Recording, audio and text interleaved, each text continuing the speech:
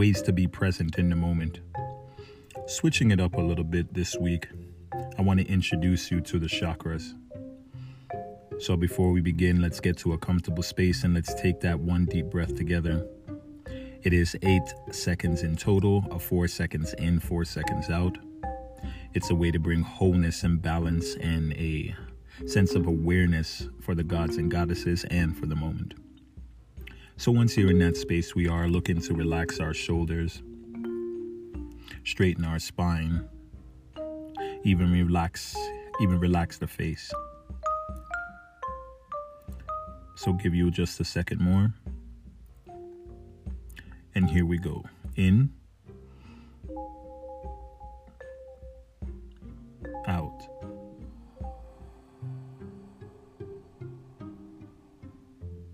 Wholeness and balance. Again, a way to bring awareness into our moment.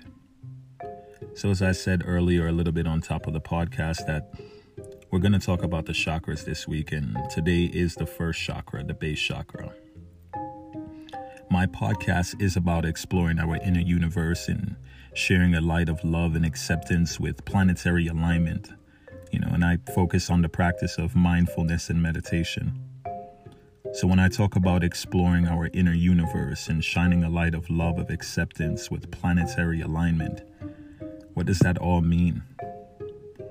Well, it has everything to do with the chakras, and more so your awareness in your space and time, understanding your energy. Everything is energy, even the breath. So, let's talk about the first chakra. And I'd like to even give you a second or some space to think about what do you remember or even know yourself about chakras. And how do you even practice, or if you do practice that meditation in your life, when you think about it? Do you wear beads? Do you wear chains? Do you have crystals in your home? Do you have a poster with all the chakras? Do you remember all the colors? All these things. Let's just take a few seconds here to think about what we remember about the chakras, and specifically the first chakra.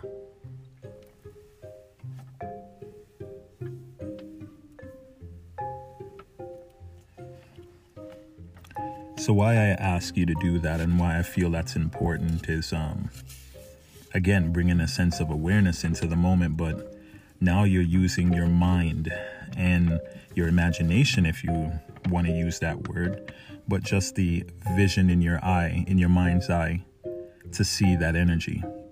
Did you see the color red?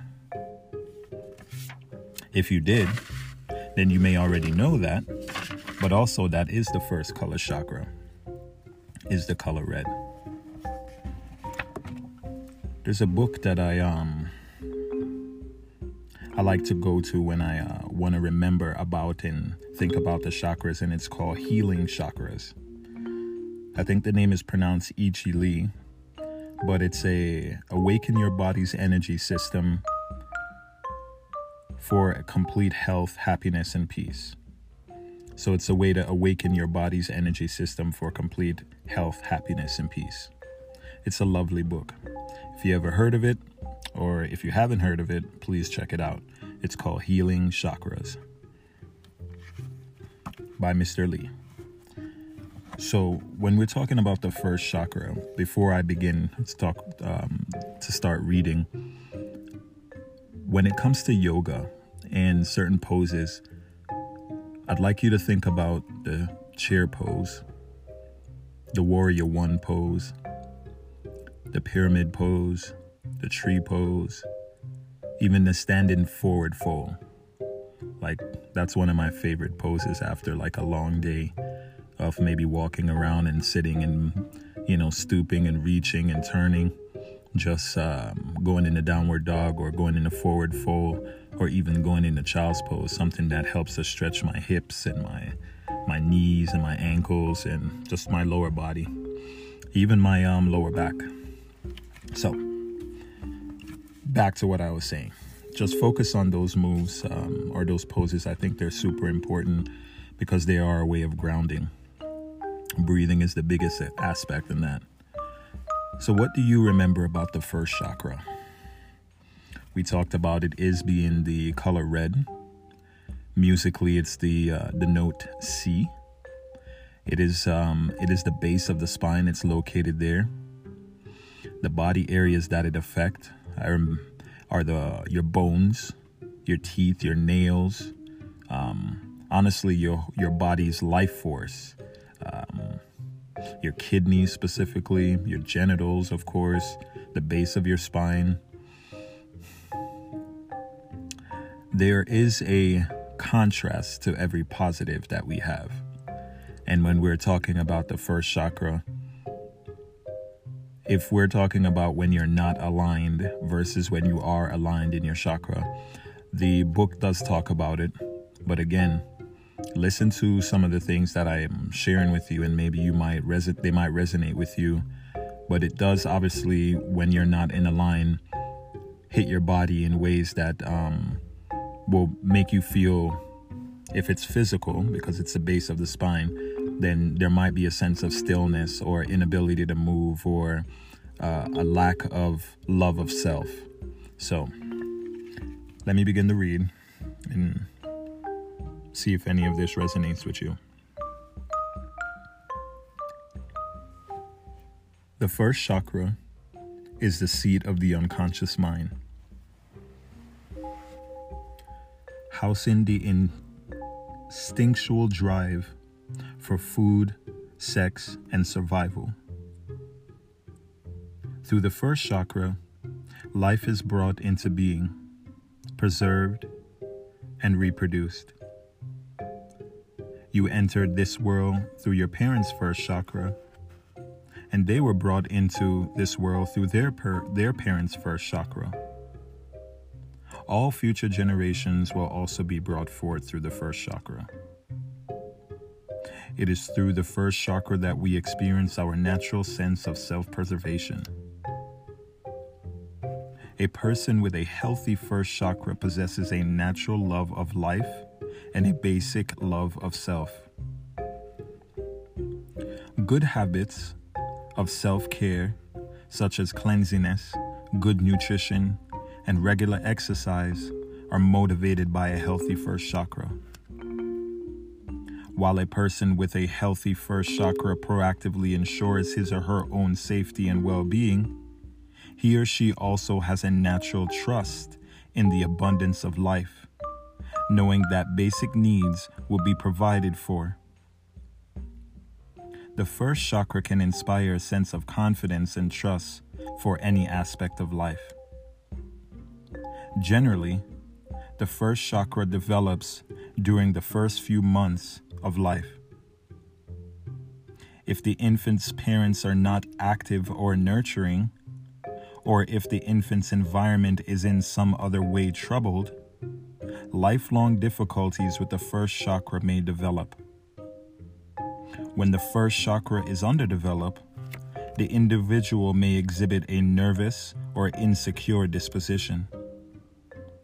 He or she may have a poor body image or engage in self-destructive behaviors. By the same token, the first chakra may become overactive, resulting in greedy, self-obsessed behavior. The ultimate first chakra dysfunction is suicide. I had to take a pause there because that's pretty powerful. Continuing on. Sexuality is a major issue for the first chakra.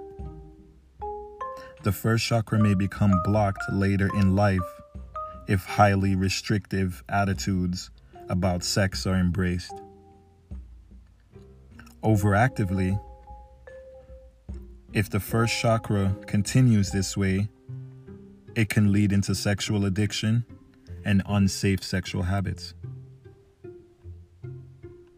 Certain aspects of modern society can make it difficult to keep the first chakra healthy. Negative information and fear-based thinking are like a disease for the first chakra. Creating a culture of overconsumption and greed doesn't help.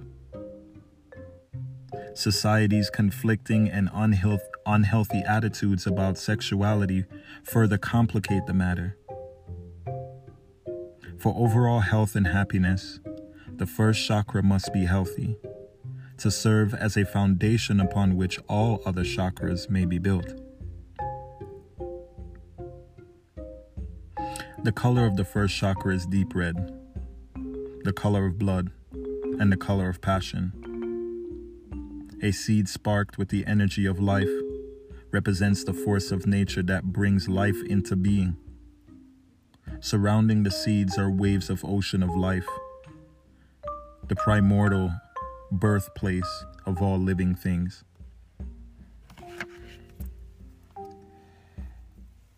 So, in a nutshell, think about the first chakra, the first color red. A lot of powerful things were said because it's about a healing and a sense of happiness. I really like this book, and I just want to share with you my interpretation, my path, my guidance, my way of staying mindful and meditative in my everyday life. Moving forward, we're gonna step into the second chakra. And if you follow me on social media, Instagram, I guess more so, but also on Twitter as Only Black Cosmonaut, let's share, let's talk, let's interact. If you have any knowledge or anything to bring into the table about the first chakra, that'll be awesome. We're going to be talking about the second chakra next, so let's see how it goes. Thank you so much for listening. Thank you so much for listening to the previous episodes. I'm moving right along, and I'm finding space to really, manifest this reality that I really think is important for myself, but also for my community. Mindfulness and meditation may not be something that is something we talk about as much as we talk about being loving to ourselves and our environment, and the people around us. Now that we have this space to kind of take a step back and stay home more and being around loved ones, and more so being around ourselves, we get a really good opportunity to grow. And we're growing every day, but it's the awareness of the growth. So having tools and having things to help you stay in that growth and stay in that path and keep you in that energy of love and understanding and acceptance of yourself are key. Your chakras are important. Whether you know it or not, whether you follow it or not, everything is energy. It's important if you do, to continue to shine your light and share your magic and learn yourself. Thanks for listening. Talk with you next time. Namaste.